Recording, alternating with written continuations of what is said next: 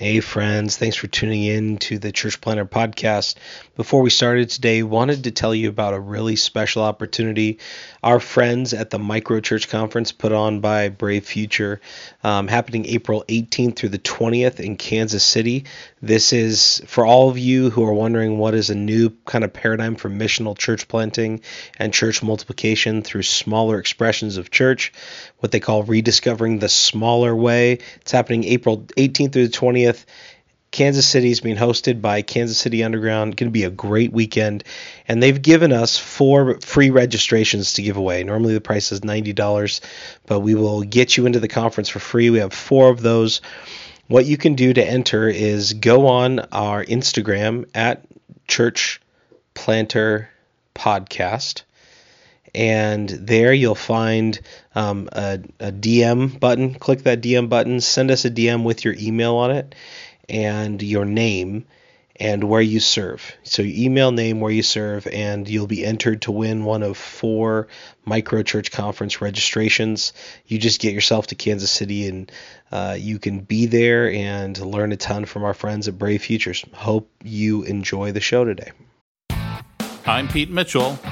He's Peyton Jones, and this is the Church Planter Podcast, brought to you by Church Planter Magazine.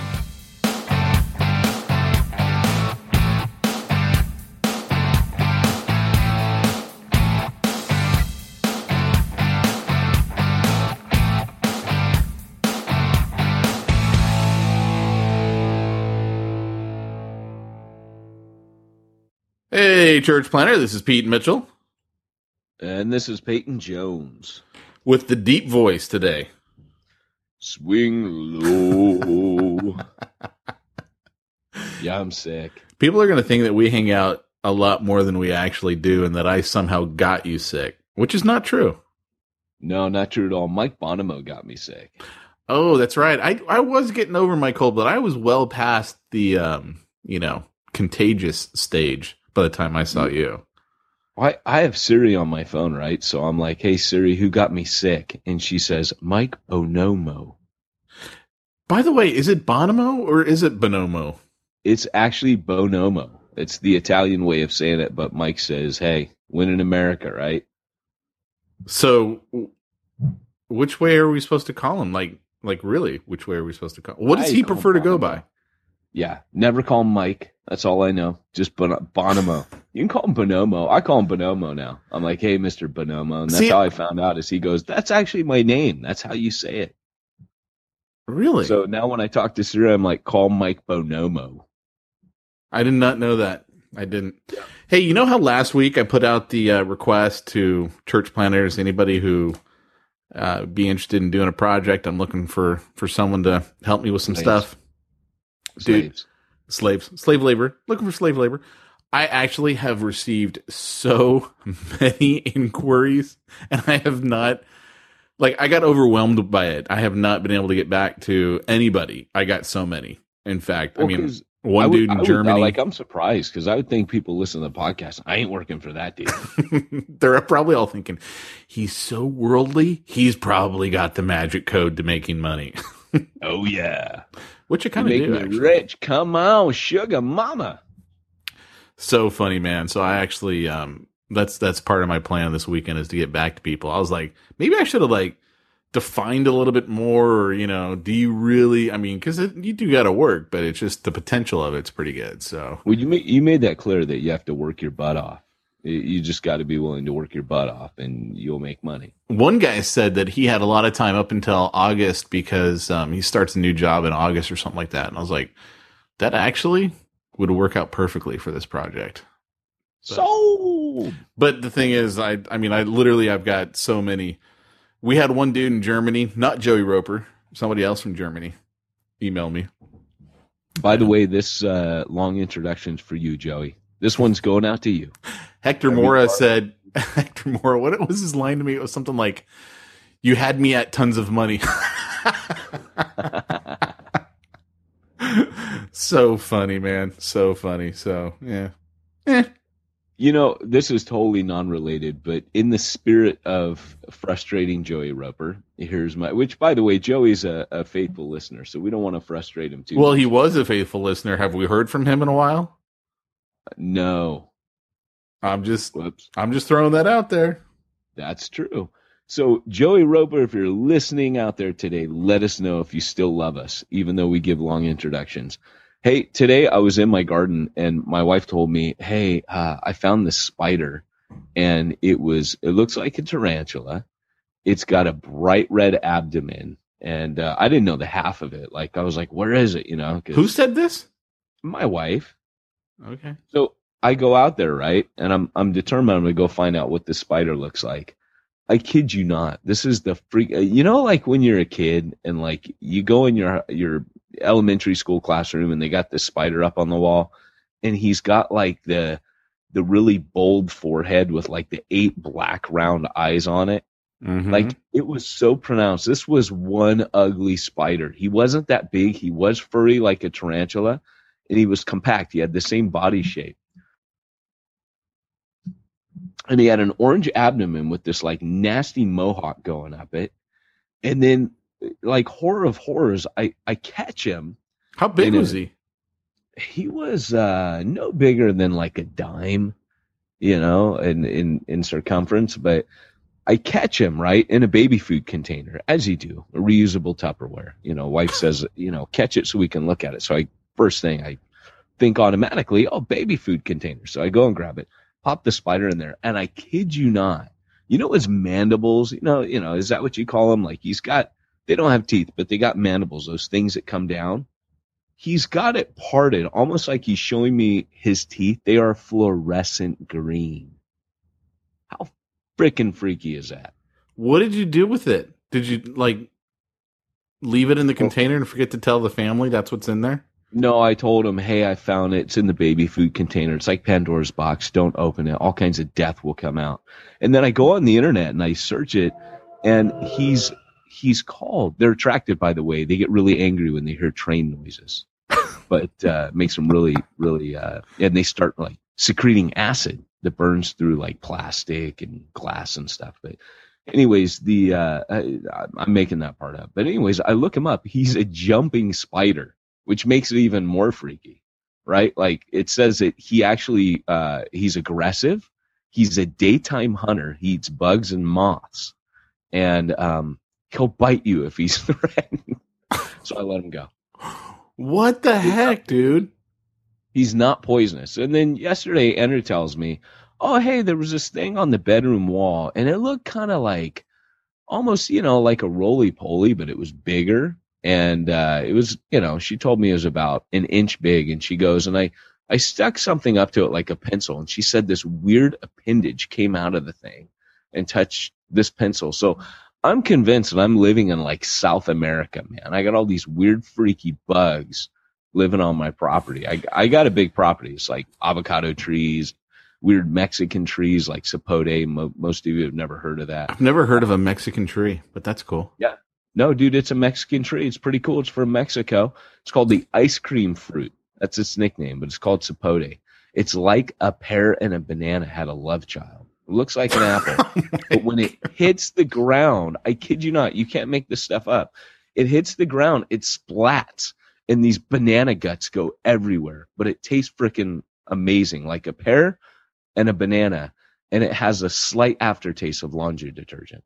I didn't even know how to respond to that. I really don't. I knew you wouldn't. But anyways, it's one of these weird things now, because I saw on the internet, like, there's killer wasps that are, like, killing people. Have you heard about that? They're, like, from I don't know if they're from, all the scary stuff is either from, like, China or Africa or South America. Well, see, we always heard about the African bees growing up. They were always like, oh, yeah, they're finally here in the United States. Oh, wait till you see the killer wasps that are making their way around the internet. Right now, that could be a total April Fool's joke. I don't know, man.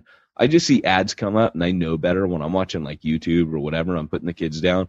I know better. Don't click on those links, right? But there was one came up. It's like 41 people dead from killer wasps. It's got this guy holding 5 in his hand, and they're as big as this freaking. Oh yeah, I've seen that one. That was gnarly.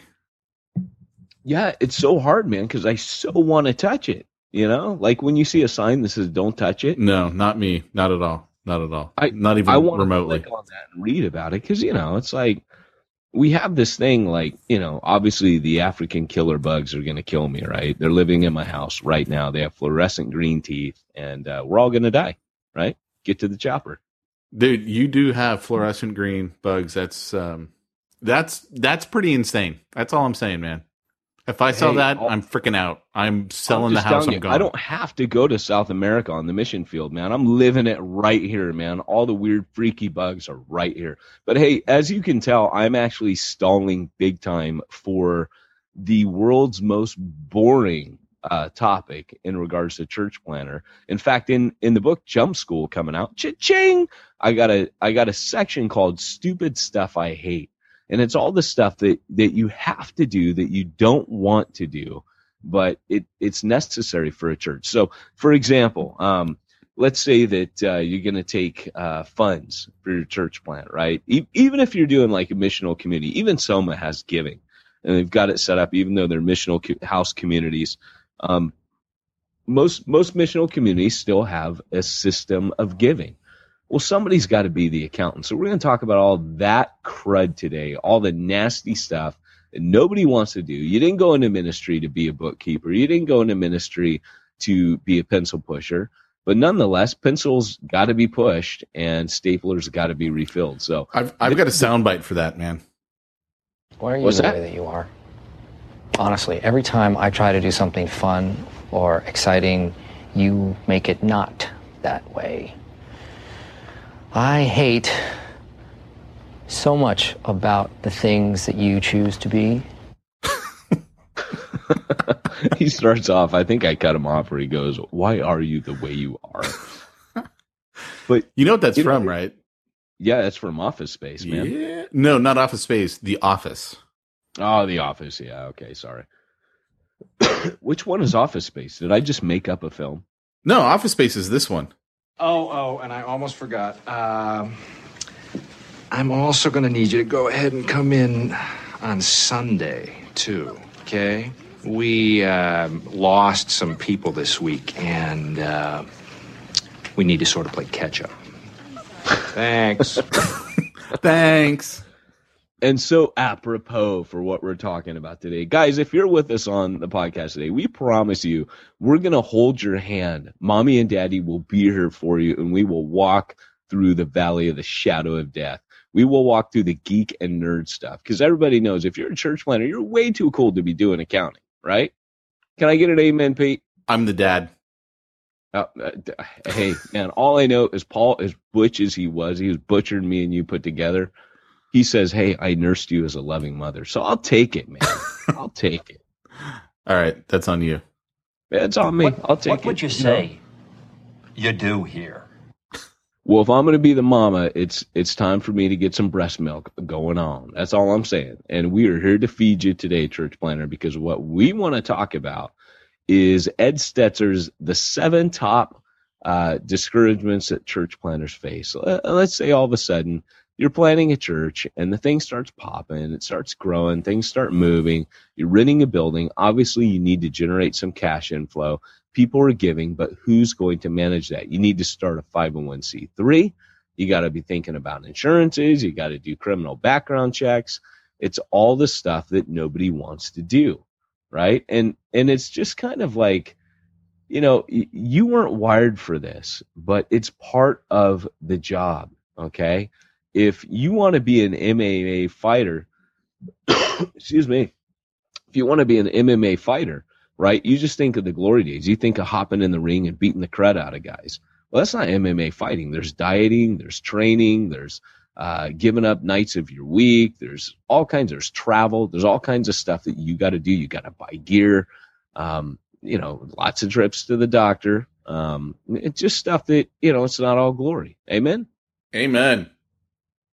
So we're going to talk about that. So, Pete, any thoughts on this before we get into it, man? Because you and I talk about this. I actually would say, one of the comments that you made at the very beginning that I don't necessarily know that I agree with. And you said, you're not wired for this. some people, some church planners are going to be wired for this. And I think when it comes to doing all this stuff, it's a matter of finding the right person who enjoys it. Like, this is the kind of thing that makes them feel good. No, if you're good at math, you have to rethink your calling. You're not a church planner. No. And if you don't drink coffee. Because I cannot think of two more different people than you and Charlie, and you're both church planners. You know what's so funny about that is I was talking to Charlie once, and he goes, it's not that I'm good at finances, it's just that I'm cheap. He goes, I can't stand the fact that more money would be spent than has to absolutely, like, that guy, he always jokes around because Charlie's actual name is Carlos, right? I hope I didn't just end our friendship there, but Charlie's so funny, man, because he always says, I must have Scottish in me somewhere, you know, either Scottish or Jewish, because he goes, I can pinch a penny like crazy.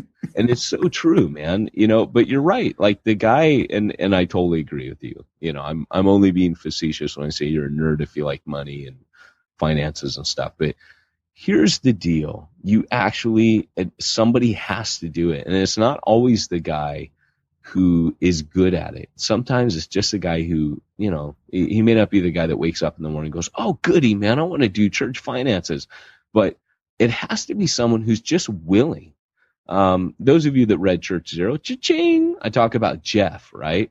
Jeff was a prophet. I mean, he was a prophetic leader. Guy walked in the supernatural. He could not stand red tape. That guy was the most impatient guy in any kind of meeting because, you know, he was not wired for bureaucracy. But that guy, again, the same, he was just like Charlie in that way. He was like, hey, I'm a 1950s man. I'm tight, man. And so that's how he did it. He used to tell me, say, if Pam, his wife, and he were downtown and they walk past a dress store or a jewelry store, he goes, I always walk fast. I purposely walk fast. I speed up right before we get there, and she has to walk fast. That was pretty funny. No, not really. No, that's pretty funny. And so that was his secret. That's how a 1950s man deals with it. But he did our finances, and he was dynamite at it, just simply because although he may not have said, I'm not really good at this, I don't have the gifting, I can do it. I do my own finances, and I'm willing. If it's a way I need to serve, that's all I'll do. But I think you're right, Pete.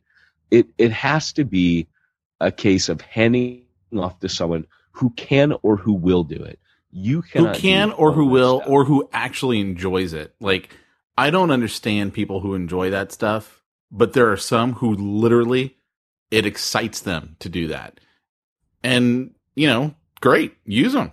I mean, that's what they enjoy. So I think it's crazy. But the danger in a church planning situation is you might have somebody who says, hey, I'll totally do it. And unfortunately, because you're dealing with a very small corporation that's getting off the ground, you will have people sometimes that are thieves and people who will pilfer money out of the church. It's a temptation, you know, and sometimes people are like, they're just waiting for an opportunity. So you got to be really careful when you're finding that person. Always think in the back of your mind, what controls, what checks and balances am I going to put on this to make sure that somebody is not pilfering money out. Let's talk about some of those checks and balances because, you know, I've told you as we're finally getting around for Refuge to start its own 501c3 or whatever those numbers are, we got to put all this stuff in place for that church. And so I've been telling you, my own personal view is that your treasurer should not have check writing ability. Yeah. And to me, that's just like, you know, let them do all the accounting. Let them, you know, make sure everyone's getting their credit and all that stuff. But where I think a lot of companies get into this problem, and I mean, it happens all the time to entrepreneurs who like pick someone, hey, you know what? You be my accountant and, you know, you're a signer on the account. And that's how they end up getting ripped off.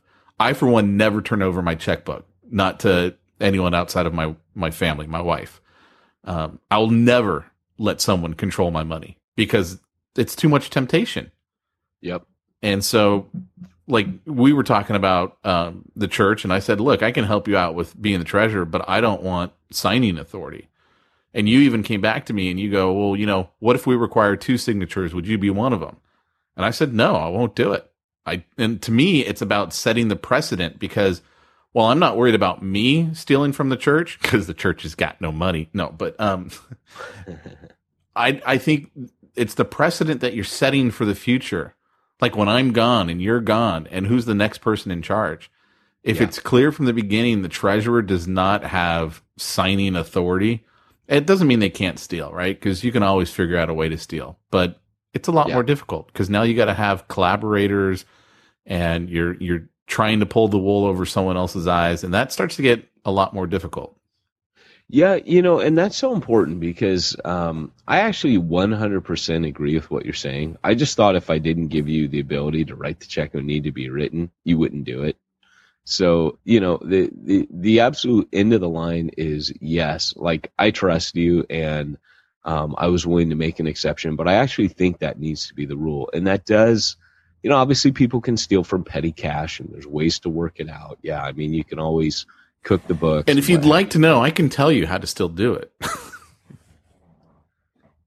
Yeah, but when it comes down to it, it is important for the guy who does the finances not to be able to have access to the finances.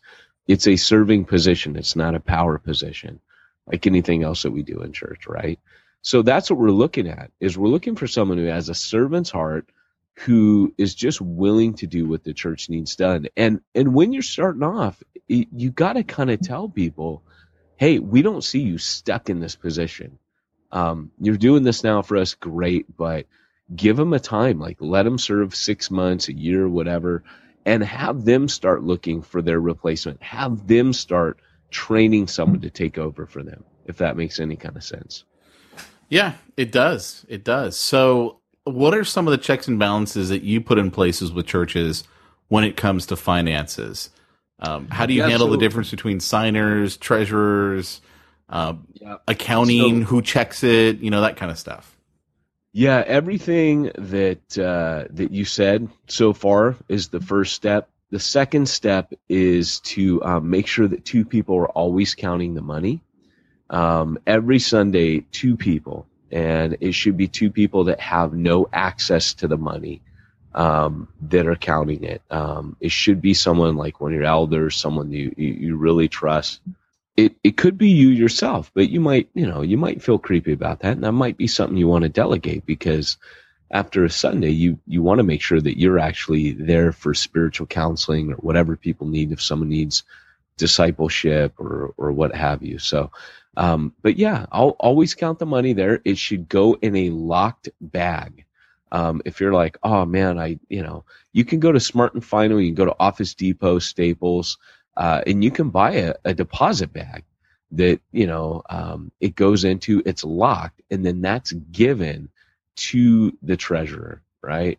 When that's given to the treasurer, it's locked. The treasurer has the key. They're able to, obviously your treasurer ought to be at church. The treasurer's able to unlock that when they do the accounts that week. They deposit it into the bank. All those things need to be there. So okay, walk me through this, man. They take the offering. So whenever you do that, some people have, Sunday morning. It should be before the money leaves the property. Okay, so before it leaves the property. So right after the service, a couple of people go into another room, I'm assuming, right? No one else is looking at this. They're counting it. So That's one person counts and the other person recounts. Is that what you're doing? Yeah. What happens is they count it together. They fill out a form. That form goes in the locked bag. It's usually like a nylon bag with a little lock on it. They lock it. The treasurer's there to unlock it every week, right? Only the treasurer has the key. That goes in there. Boom. It's all accounted for. Then when the treasurer takes that home Sunday after church, let's say they do their accounting on Monday, they unlock that bag. And as they unlock that bag, all the money, all the checks, everything, they double check everything's there. Then all that gets deposited. Then they take that slip that the two guys, usually I usually make it the head usher. So in our case, it's a guy named Mike Berry, right? Mike is there. He does it. He used to count it with Charlie. He now counts it with someone else. So boom, boom, boom. I think it's Bonomo now. Two of them count it. And then the receipt that they put together, the form that they do, that gets stapled with the bank deposit. So you're showing literally, and that gets filed. So you're literally showing like a form that shows these two guys counted it and went to the treasurer. You have the exact amount, unless it's minus petty cash. But then the petty cash account needs to be set up too, with people signing for petty cash. Does that make sense? But anyways, we can come back to that, but they go to the bank. The treasurer goes to the bank, say on a Monday, deposits it, and staples the deposit slip to that receipt that the two guys, and that's there for every week. Goes into a folder March of 2014. Does that make sense? Yeah. So the treasurer's got it at the bank, deposits it, staples it, throws it in a binder, and who else gets a copy of all that? I mean, is it just at the treasurer's and then, they turn it over to someone, or what? Every month, the treasurer needs to send the board a copy of everything that's been done. The board, and it's the business board, like the corporation board. We're going to go into talking about corporations in just a second. But the board needs a copy of that every month. Now, the pastor usually is on the board. He ought to be looking at that. He ought to know what's happening.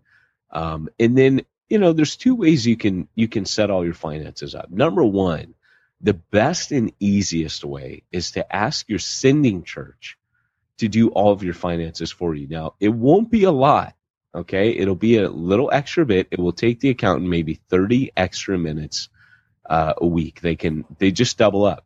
They set up another spreadsheet. They go to the bank at the same time. You ask them where they bank, you bank there.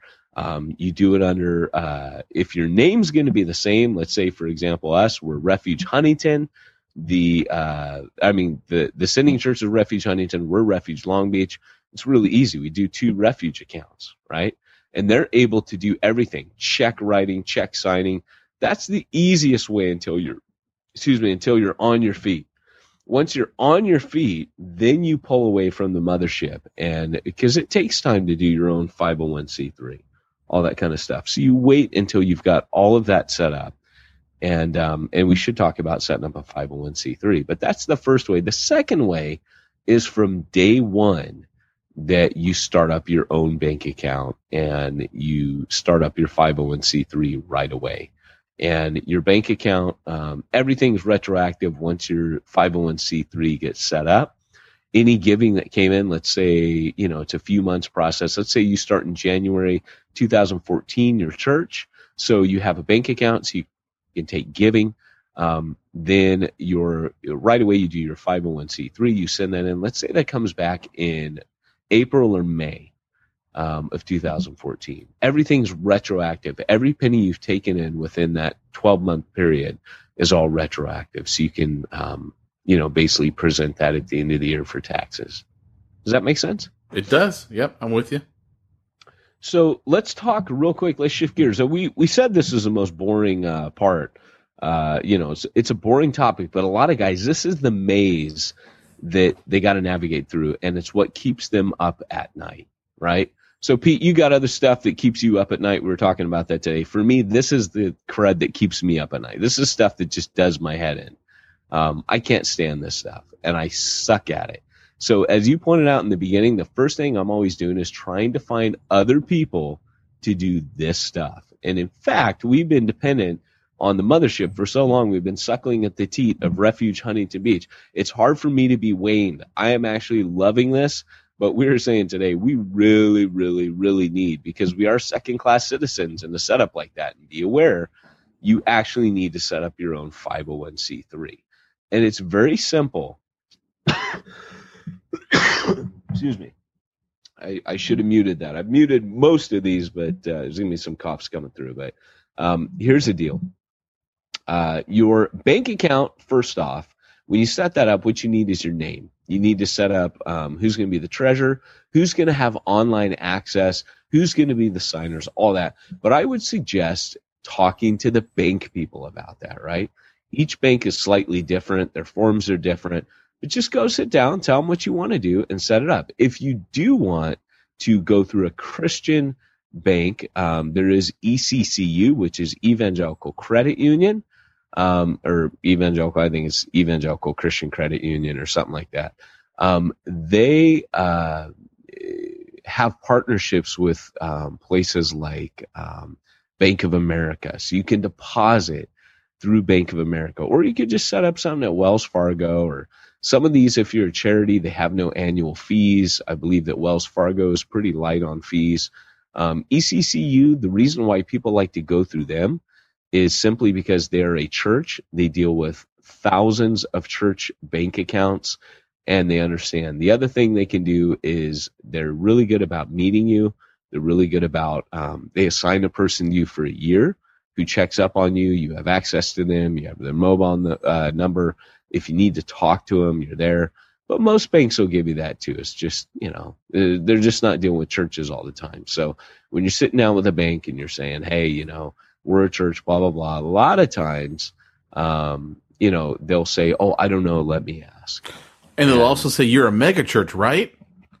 Yeah, exactly. And you have to explain it to them. ECCU gets it, and this isn't a commercial for ECCU. They're based out of Brea, California. If you're in Southern California, it's great. If you're not, they just don't buy you free lunches. That's the difference. But everything runs the same. Setting up a 501c3. This is probably the biggest uncharted territory that people have. Church planners get really scared at this because it's setting up what it is basically is it's a tax exempt organization. That's really important because you're doing a charitable deed for society. So you need to set up an organization that's not going to get taxed like a business would. Okay, you're not a business. It's not that you're there making all kinds of profit, at least hopefully not. A worker is worthy of his wage, no problem, but you're not going to get a full-time wage. You're going to be using that bank account primarily to meet the needs of the church. And if there's some left over, that goes to you. That's just how it works. So, but you need to set up a charitable organization. It's called a 501c3. That's the category. And when you set up the 501 and it's parentheses C, parentheses 3, right? So the 3 is just standing there on its own. When you That's set that up, Section 501 of the Internal Revenue Code, subsection C, subparagraph 1. That's awesome. 3, 501c3. Yeah, that's awesome because I have no idea about that. Yeah, because that's what a 401k is. People are like, what? Yeah, Section 401, subparagraph K of the Internal Revenue Code. Oh. You taught me something today. Hey. I just thought just a hat rack. Hey, I just thought they were trying to blind me with those numbers again. It's a true story, right? I was in remedial math in junior high. They actually, I kid you not, they actually put me in special education in math. I was so bad in math in junior high. They put you in special education for a lot more than just math. Let's face facts. I tell you what, I was in special. I'm a huge believer in special ed, man, because I tell you what, I could not get math. My horror story with math starts in 3rd grade, right? I'm in 3rd grade. And they're trying to get us to tell time. I cannot tell time. For the life of me, I can't get. Everyone else in the class is going, oh, suddenly, at lunch, it's like 10 to lunch, 5 to lunch, whatever. And the teacher decides he's going to go around, the room, and he's going to ask everybody using his little manipulated dial. It's total manipulation. He was manipulating this dial up front. And he was like, Susie, tell me what time it is. He gets to Peyton. And I'm like, and everyone's like, come on, and he's like, wait, everyone, wait. It's really important that Peyton gets this. And the bell rung for lunch. And I still couldn't get it. He's trying to teach me, and he's getting up again. He's going to the board. Dude, I tell you what, I could not get it. We were 15 minutes past lunch. Every time I guess the number wrong, the kids in the class are like, oh, man. Dude, that's bad. Talk about learning under pressure, man. It was insane. It scarred me for life. And I'm like, oh, I'm sorry. I'm trying.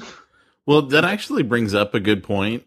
A lot of people will assume that based on an industry someone's in, they must be good at math, and therefore they should be the treasurer or whatever. I'll give you a great example. as a financial planner, technically now as a registered investment advisor, people just assume I'm good at math and assume I'm good with numbers. No, I'm a salesman. I'm good at selling, and it has nothing to do with math. But you would think, oh, well, you're a financial planner. You're good with that stuff. Now, I happen to be good with that stuff as well, but I'm a salesman. And so just don't assume because of an industry someone's in, oh, they must be good at math. Not necessarily. That's so true, man. It's so true. Don't assume that a writer's good at spelling either. I know some incredible writers, and they can't spell worth jack. Yeah. Right? Yeah. You like reading their work, and you're like, dude, that actually looks like a 5-year-old wrote it, until they get an editor. I actually am good at spelling, so, but I suck at grammar. I always feel sad for my editor. So, but here's the deal. So, and I kid you not, like 7th grade, they showed this movie in math class. It was the best day of math ever. It was Donald Duck in Mathemagical Land. Have you ever seen that? No.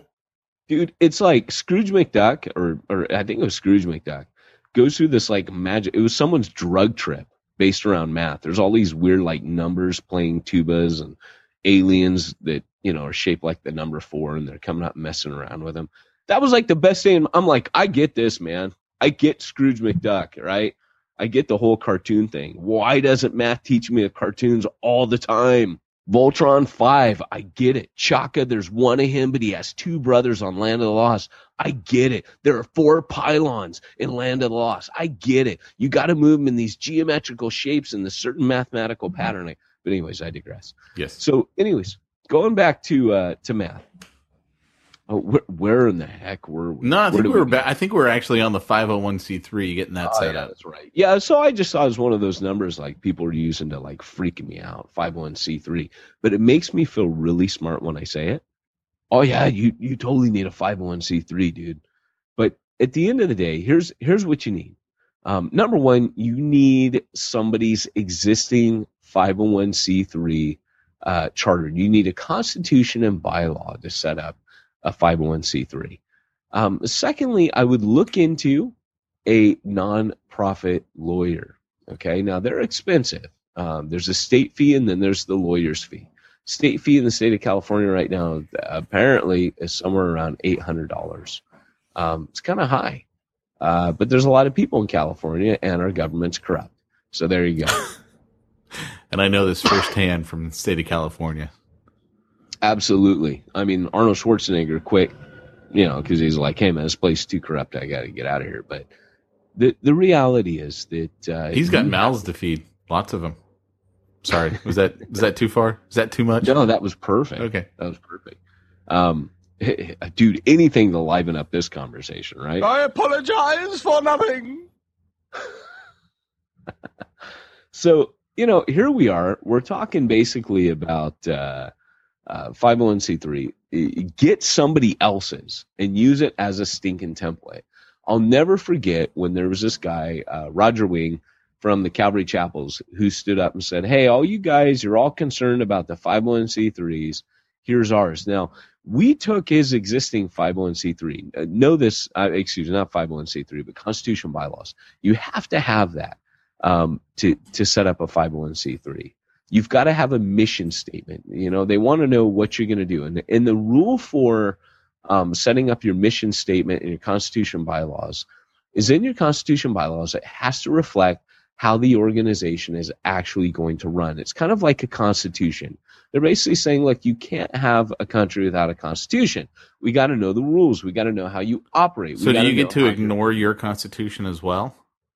Absolutely. Oh, sorry. But when the rubber hits the road, just know that is a legal document. So whenever things like, come up where someone's like doing a hostile takeover of the church or what have you, that's the document that wins in a court of law. So it's not like our Constitution. Gotcha. Okay. All right. There is a Supreme Court. It's just the normal court. They will look at that, and they will say, well, it says here in your Constitution bylaws. For example, let's say you have a church. The pastor leaves the church, and a new pastor comes in. he can do whatever the heck he wants, regardless of what the elders board says, as long as he is functioning within the Constitution bylaws. He can override them. That's how important that document is. So when you make that document up, make sure that it actually reflects you. And be thinking about a lot more than just what you're doing right now. Think about the future when you're gone. And it has to have things like, you know, how do you call meetings together? You know, how do you vote on things? How do you, you know, but like I said, find an existing document, right? I'm not going to go over all the things it needs to have, because if you just follow my instruction and get one of your sending church or a church you really respect, is even better. I remember getting the one from Parklands Evangelical, which is Alistair Beggs. I kind of like some things about it. You can grab one from Mars Hill. You can grab one from Refuge Long Beach. We'll share ours with you. The reason that ours may be helpful to some of our guys listening is they've read Church Zero, cha-ching, and they have subscribed to the Fifth Leadership. Now, Charlie and I went away for a romantic weekend together and had a little bromance on the side. And I'm sorry, Pete, a traitor to you, two-timing a little bit.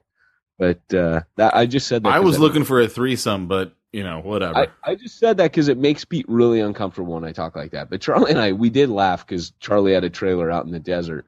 And we sat there with this document. You really were Breaking Bad. Sat in the jacuzzi for like hours and wrote this thing. And then we went back to the trailer and, you know, drunk coffee and rewrote it and hammered out somebody else's template. I cannot tell you how gay that sounds to me. I know. I knew it would, but you got to do it, right? And it's best to get away. It's going to take you the better part of 8 hours to work through someone else's and make changes. So we did one. We used a template, and we cut out probably 50% of it because it was so redundant and so poorly written. And then we had to rejig it so that it reflected Fifth Leadership. The model we were using had a Moses model. The pastor was like the man at the top, and no one could oppose him, no one could fire him. There's no accountability, and we changed that. Interesting. That's really interesting that you would start off your church that way. I don't know. Yeah, I guess I just don't have that much faith in myself.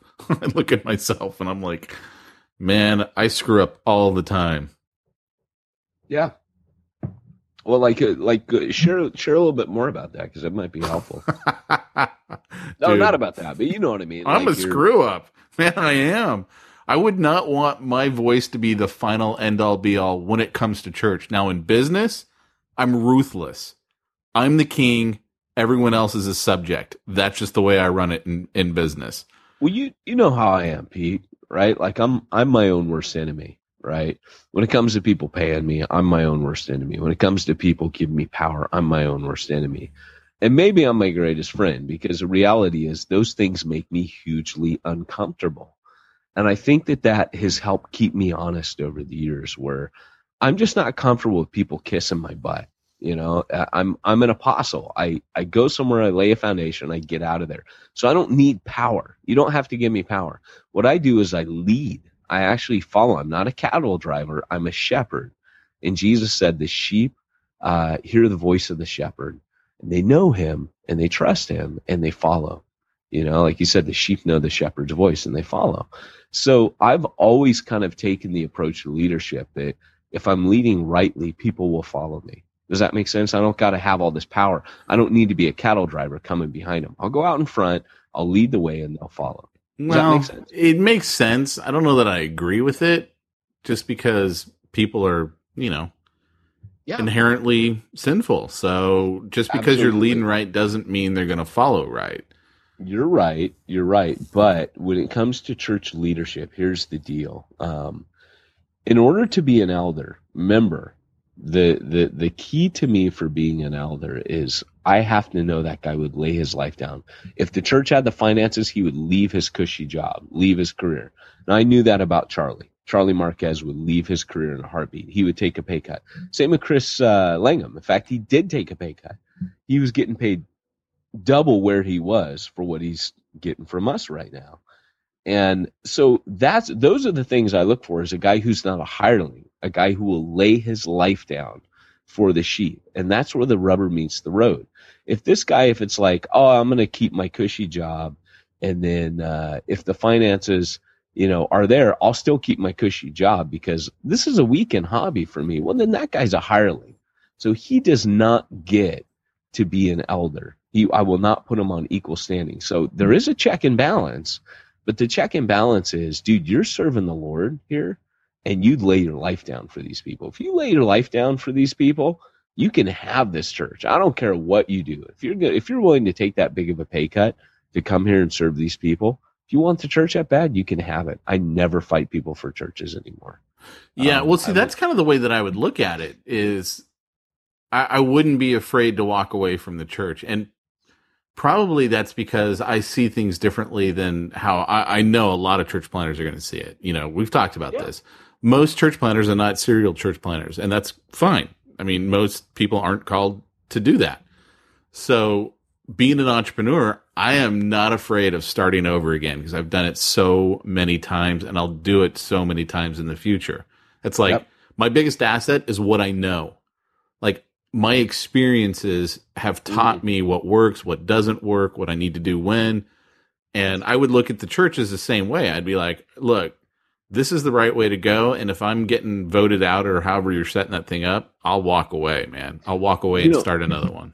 It's so interesting that you said this because once, I used to find friends in, this is how I used to pick my friends. I'd pick the guy that was the weirdest, most eccentric dude, the guy who's the most unlike me, because I've always been fascinated in how people live their lives, right? So if you look at like my gamut of friends, they're the guys that, build motorcycles. I'm not that dude, right? They're the guys that go out hunting. I'm not that dude. I pick guys that are nothing like me. And over the years, I've always joked around that my friends tend to be people that just interest me because they're so different to my situation. And I think that's psychologically, subliminally at least, how I pick my friends. But when I became a serial church planner, it is the trippiest thing. My friends and the people I connected with the most were entrepreneurs. And so it's so interesting to hear you say that because there is a similarity. Mark Driscoll often likens the church planner to an entrepreneurial leader or an entrepreneurial minister. And that is, in fact, what a church planner is. So it's not surprising to hear you say that because we do come at it a lot the same. Think of it now. Paul naturally, just in the secular world, as a tent maker, was an entrepreneur. He had to go from marketplace to marketplace, set up a tent, build a new clientele, start a new business, and he by nature was an entrepreneur. Yeah, so, but to be fair, in that day and age, everyone was. Like you didn't go get a job unless you were a servant. I mean, not necessarily though, because Paul was a traveling salesman. He was able to take entrepreneurial skills and hit the road. See, he was in Tarsus for 11 years before Barnabas got him. And so Paul was able to take an entrepreneurial bent and put it to work for the gospel. Can you imagine what Paul would have done if he'd had the ability to charge people's credit cards reoccurringly on a monthly basis? It's always interesting to think those questions. I always wonder that. But you always find that people that are, kind of kingdom minded, they kind of blow all that stuff out the water. It's like Keith Green, right? The guys that have the biggest impact, guys like John Wesley, where he, sets a stipend for the rest of his years, how much money he needs, and the rest goes back into ministry. And the guy was like pulling in tons of money every year, but he set a stipend in his first year of ministry. He lived on that. Keith Green giving his albums away. It's just, you do think in terms of, you just change it. It's not any more dollars and cents to you. It's about impact for the kingdom, and money becomes literally a tool. It's not your idol anymore. And I remember you wrote me something this week. We haven't even talked since this, but Tuesday night, you texted me about a buddy of yours dropped dead. And you said to me, all this stuff I'm doing to make money, you're like, I want to pour it all now into the kingdom. This guy was like 50-something and he dropped dead. Well, that's the thing that just, like I told you in one of the last podcasts, man, I cannot stop thinking about death. I don't mean in a morbid way, but in a, I mean, probably part of it is because I'm getting older. You know, I'm a whopping 38 years old, but it's like, you know, I'm not a spring chicken like I once was. My folks were down right this last weekend because we had an uncle that passed away, and I'm looking at my folks and they're getting old. I mean, like literally they can barely walk, both of them. Not only are they getting old, dude, but like I saw your parents' age over the past year. I see them like once, twice a year, maybe. Yeah. And they were a lot older this year than they normally are. I know. And my mom is still working at 70 something years old. I mean, or maybe just 70. I mean, she's still working, and her whole thing is that she's almost at 15 years at her job, right? At 15 years, she gets medical paid for life. I'm like, yeah, but then what if you drop dead the next day? I mean, that kind of blows. I mean, you're not a spring chicken anymore. But then she's like, she loves what she does. She's a nurse, and so she's a case manager, and she goes Dude, around. Your parents look like country western singers. Did you know that? Like when I saw them on Sunday, I pictured my dad grew up on a ranch, dude, on a farm. So I swear to you, I could have seen them on like the Grand Ole Opry, you know, busting out like, you know. My dad's from Bakersfield, man. What do you expect when you're from Bakersfield? Justin Roper's, y'all. I'm just saying. But yeah, no. So when this guy dropped dead on Tuesday, right? I'm doing some stuff in the real estate industry, and so I emailed a buddy of mine who's a broker, and I'm like, hey, look, dude, I got this awesome thing I got to show you. It's a great way to generate leads in real estate, and I need some people to use it for free. You know, you tell me who are the best agents there, because I'm going to load them up with leads. These guys are going to make a killing. I'm going to use them as a testimonial. And he emails me back, hey, I'm on the way to the hospital. We just had a guy drop dead in our office. And so I called up my buddy who works at the same thing. I'm like, who died? And he told me who it was. And I'm like, dude, he was a client of mine. I mean, he's bought stuff for me in the past. He was young. He's 56 years old. And the thought that's going through my head is, was dude a Christian? I don't know, you know? Yeah. Like, when your time is up, you don't know when your time is up. He did not wake up that morning thinking he was going to die that day. No one does, right? And, I mean, he's at work, massive heart attack, hour later, dead. Yeah. And here's the thing is we're talking about all these stupid things today, right? Like, that's what it comes down to is, you know, that dude's dead. Did he hear the gospel? So when you're doing this stupid stuff, like I said, in Jump School, it's called Stupid Stuff I Hate. There's actually a section on this. By the way, I got to say, Pete, I know like we always joke about how we pump our stuff up. I'm working on my third book right now, which is called God Save the Church, which I'm not, you know, I was really thrilled about. And then I'm working on it, and I'm like, man, this is hard. But I went back and looked at Jump School. The book is hot, dude. Like, it's hot. Is it the hotness? You know, when you're right close up to it, you sometimes like, oh yeah, you know, my church planning book. Church Zero was a church reformation book. It wasn't actually on church planning. A lot of people miss it. Even my publisher, my agent fought with them and said, this is not a church planning book. This is a church reformation book.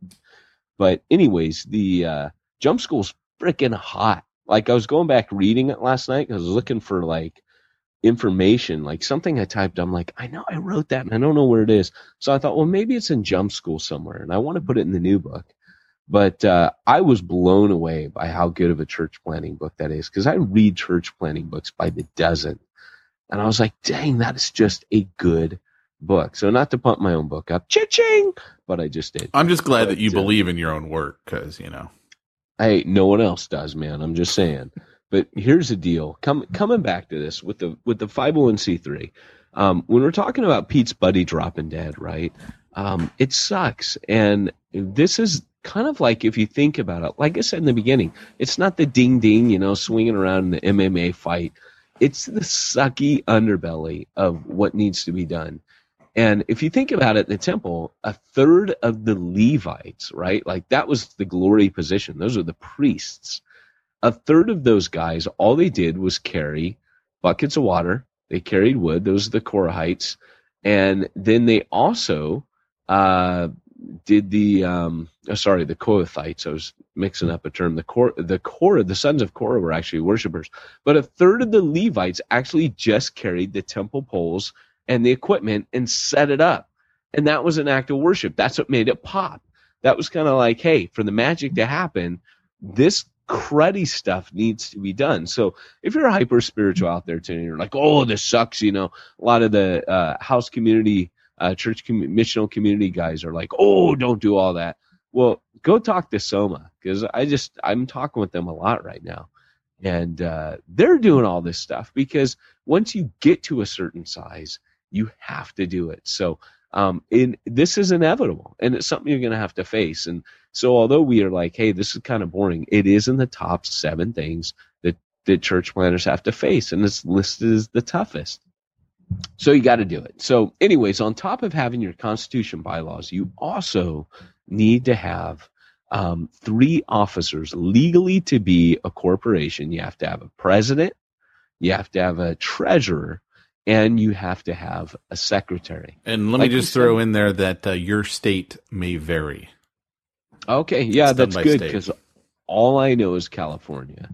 And so that's good, man. Definitely check into that.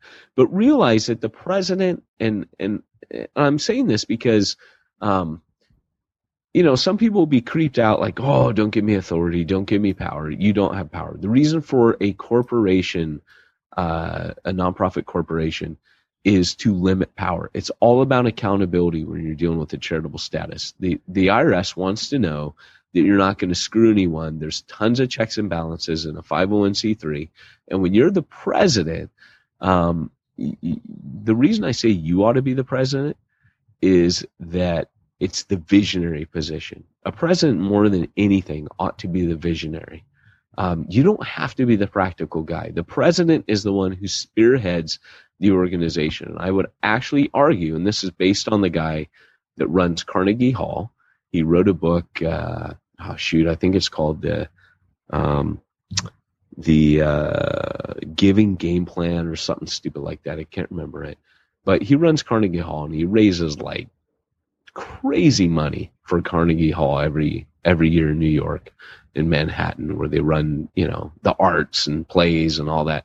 But he has a book on, I can't remember if it's a charitable giving game plan or the charity, I don't know, the new giving game plan, something like that. But in that book, he basically says that the president ought to be the visionary.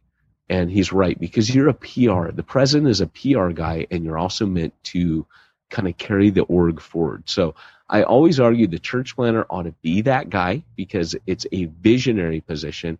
It's not a practical position. But the other 2 positions that are required by law are practical positions. So number 1, you got your treasurer. We've talked about that, someone to do your finances.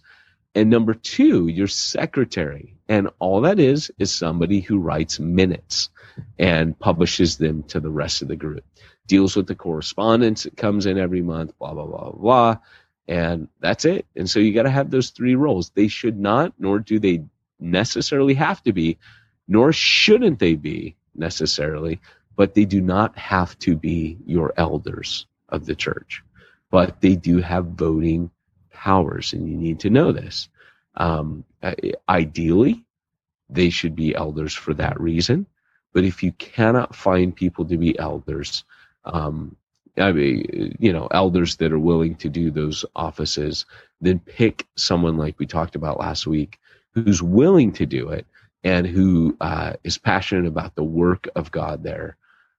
Don't just fill it with someone who's not spiritually qualified. Does that make sense? Yeah, it does. It does. So the officers, is that the same as the board? It is. Okay. It is the legal board of the church. And for that reason, because like when we saw with Bob Coy, when Bob Coy stepped down, the board took over because they were looking to control the financial assets. Now, that doesn't need to happen. That actually is an unspoken thing that normally happens. But should the pastor fall moral failure, they're thinking legally. So they're like, hey, pastors on staff, we don't give a rip about you because it's our butt in a sling here. So we are literally the people responsible before a court of law as to what happens with this organization. That's why they usually take the power. They do have the power, legally. They could take everything from everybody as long as the Constitution by law spells that out, because the Constitution bylaw is a protection that says that the church, the church is safe. If there's an abuse of power or what have you. So put the checks and balances in there. Well, those can be a double-edged sword. Those can come back and bite you in the butt. So what you need to have in there is, if you don't have that the elders are serving in those roles, and again, it's suggested, but it's not a requirement. But for that reason, I would suggest putting spiritually minded people, whether it's pastors of another church, they need to be spiritually qualified people, because eventually they're going to be the ones left holding the bag. I dig it. Are we finally done with this? Can we finally kill the subject? Yeah. Amen, brother. This sucks. Shot it dead. All right. So thank us later. It wasn't fun for us. I'm sure it wasn't fun for you. Like I said, the heading in Jump School, cha-ching, is stupid stuff I hate. And it is stupid stuff, but according to Ed Stetzer, it's number 4 on the list of things that you guys can't stand, drives you crazy, and brings you discouragement. And I'd just like to say in closing that the next issue, Church Planter Magazine, is on the newsstand. It's actually been out this week, and just now got around to announcing it. So it's up there. Download it. Absolutely. Well, hey, definitely go check it out. I mean, we say this every time, don't we, Pete? That we think each issue is our best issue. But yeah, see, I don't know if I think this one's our best. I don't know. Yeah. Well, it's hard to top the one that says when it's time to quit. But we've got some killer articles in this one. What I like about this, I had a buddy. Who graces the cover of this one? What's that? Who graces the cover of this one? It's Dave Ferguson from New Thing Network. He is one of the instrumental guys in Exponential, and he's on the cover. And he's got an amazing article in there called How Does Your Church Keep Score? Or Keeping Score. And it's basically all about how you measure success, which is close to our heart because it's counterintuitive and it's not like the business world. He pulls it back a little bit and says, wait a second, and he kind of puts it back on the discipleship level, which discipleship is the new buzzword. You'll hear all kinds of things being thrown on. It was missional a few years ago. Now it's discipleship, and the missional crowd saying, oh yeah, that's what we meant the whole time. But basically, they're all writing books about discipleship now, and you'll notice these trends. But anyways, Dave's written a very valuable article, as well as some of our other guys in there who always deliver. But some new authors in there. We got one article in there about a guy, and this one was the most fascinating to me. A guy who put on a tack line in his community. And just basically said, I want to take church out there, and pulled to John Wesley, pulled to Jesus, pulled to, where churches in the cemetery, or churches on the lake, or, while he's standing in a boat. This guy goes, I'm going to put some tack lines up in my community and watch what happens. He started a church community out around this tack line, which is basically tightrope walking. And that's a great article. So be sure to check it out. Absolutely. Well, hey, this has been the Church Planter Podcast, reminding you that if you want to reach the ones that nobody's reaching, you got to go where nobody's going and do what nobody's doing.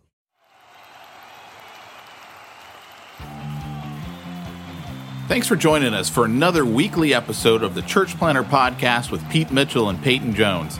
We'd love to hear your comments on this episode of the Church Planter Podcast. Visit us online and let us know what you thought at churchplanterpodcast.com. If you subscribe to us via iTunes and have enjoyed the podcast, leave us a positive review. The more positive reviews we receive in iTunes, the more iTunes will promote us to other church planners who would benefit from this show. This podcast is brought to you by the Church Planter Magazine, which is available in the iTunes newsstand or online via churchplantermagazine.com.